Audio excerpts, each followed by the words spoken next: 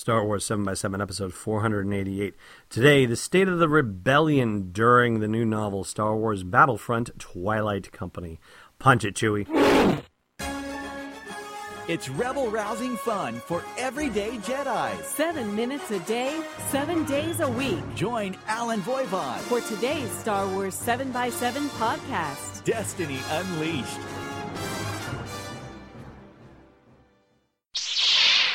Hey, Rebel Rouser. Welcome to Star Wars 7x7. I'm your host, Alan Voivod, and let's talk about the rebellion in Star Wars Battlefront: Twilight Company, shall we?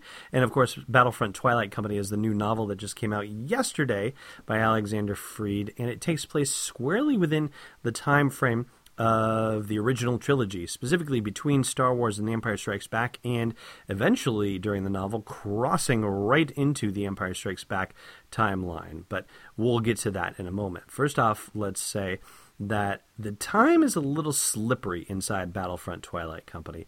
It begins by telling you that 18 months prior to the events of Battlefront, that a mid-rim push had begun.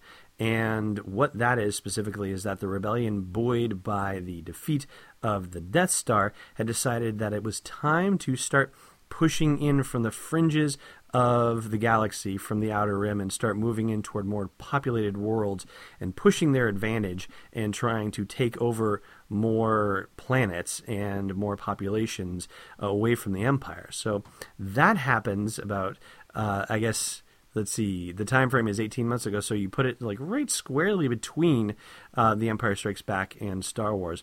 But then it turns out that 9 months after that push began, the High Command says that the Rebel fleet is overextended and says, no more pushing, let's just hold what we've got. And then a couple months later, a retreat begins. So we are in the midst of that retreat when we are dropped into Battlefront Twilight Company, where they're already going back across worlds that they have previously conquered.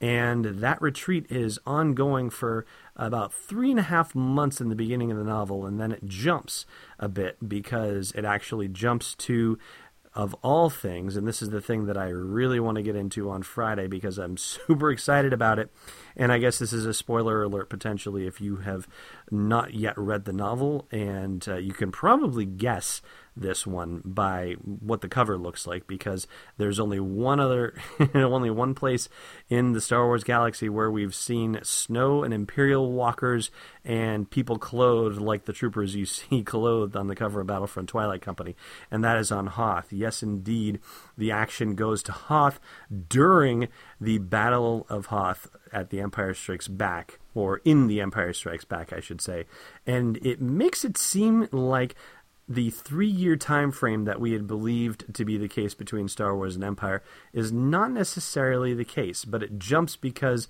it starts saying from 100-odd days into the mid-rim retreat, which is about roughly 18 months after the events of Star Wars, that you then get into 15 days before K10 or whatever it is, that's actually the evacuation of Hoth. So time is a little bit slippery on there, but it seems like, at least on first blush, they may be shortening the time frame between Star Wars and Empire. But I'd love to hear if you have read Battlefront already, or you're already diving into it. If you have any thoughts on that, chime in at the comments for the blog post for this show's episode at sw7x7.com and tell me what you think about that time frame.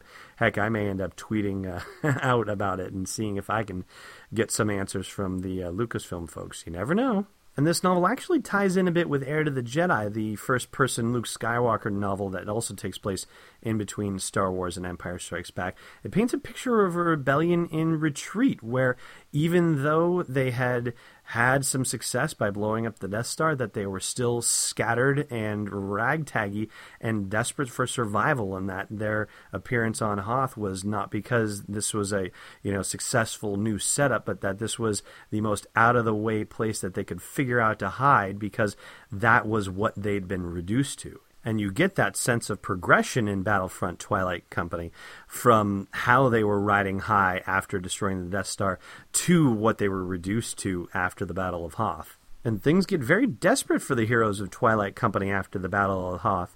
I mean, the Alliance High Command is out of touch and gone into hiding. The Alliance forces are scattered about the galaxy, and Twilight Company has no way of getting hold of them. And so they are left to fend for themselves while being pursued across the galaxy for the governor that they had captured. The Imperials are after them, trying to track them down, and the most that Twilight Company can do is either decide to continue running or to trust that Imperial governor and the knowledge that she claims to have about all of the Imperial logistics and possibly go on the attack. One last series of devastating attacks against the Empire for whatever it's worth. And without giving the final parts of the novel away, that's where the rebellion stands during Battlefront Twilight Company. And we'll talk to you a bit about the Empire and the main movers and shakers that appear in the novel in tomorrow's episode. Hey, Rebel Rouser. If you've got a business that you need to get in front of a bunch of Star Wars fans, then I've got an idea for you. I'm looking for a sponsor to get the entire Star Wars 7x7 team over to London for Star Wars Celebration Europe next July. And we get a ton of exposure when we do Star Wars Celebration podcasts. Not just the regular episodes, but the bonus stuff, and all the in-person stuff too, not to mention all the live streaming video we do. So if that's something of interest to you, then reach out via the contact form at sw7x7.com and let's talk. All right, let's talk trivia, shall we? Dangerous and disturbing this puzzle is. Last time we asked you what admiral brought his fleet out of hyperspace too close to the Hoth system. He's as clumsy as he is stupid. It's Admiral Ozzel. Today's question, what's the underlying color of R2-D2's head dome? Thanks for listening to another episode of Star Wars 7x7. And hey, before you go visit the Clone Factory, check out SW7x7.com for show notes, links, photos, videos, and more. And if you like what you've been hearing, support the podcast at patreon.com/SW7x7. It's not just a simple man trying to make his way in the universe, it's Destiny Unleashed. This podcast is not endorsed or sponsored yet by Lucasfilm Limited, Disney, or 20th Century Fox, and is intended for entertainment and information purposes only. Star Wars, the Star Wars logo, and all names and pictures of Star Wars characters, vehicles, and any other Star Wars-related items are registered trademarks and/or copyrights of Lucasfilm Limited or their respective trademark and copyright holders. May the Force be with them. All original content is copyright 2015 by Star Wars 7x7. We hope you love it!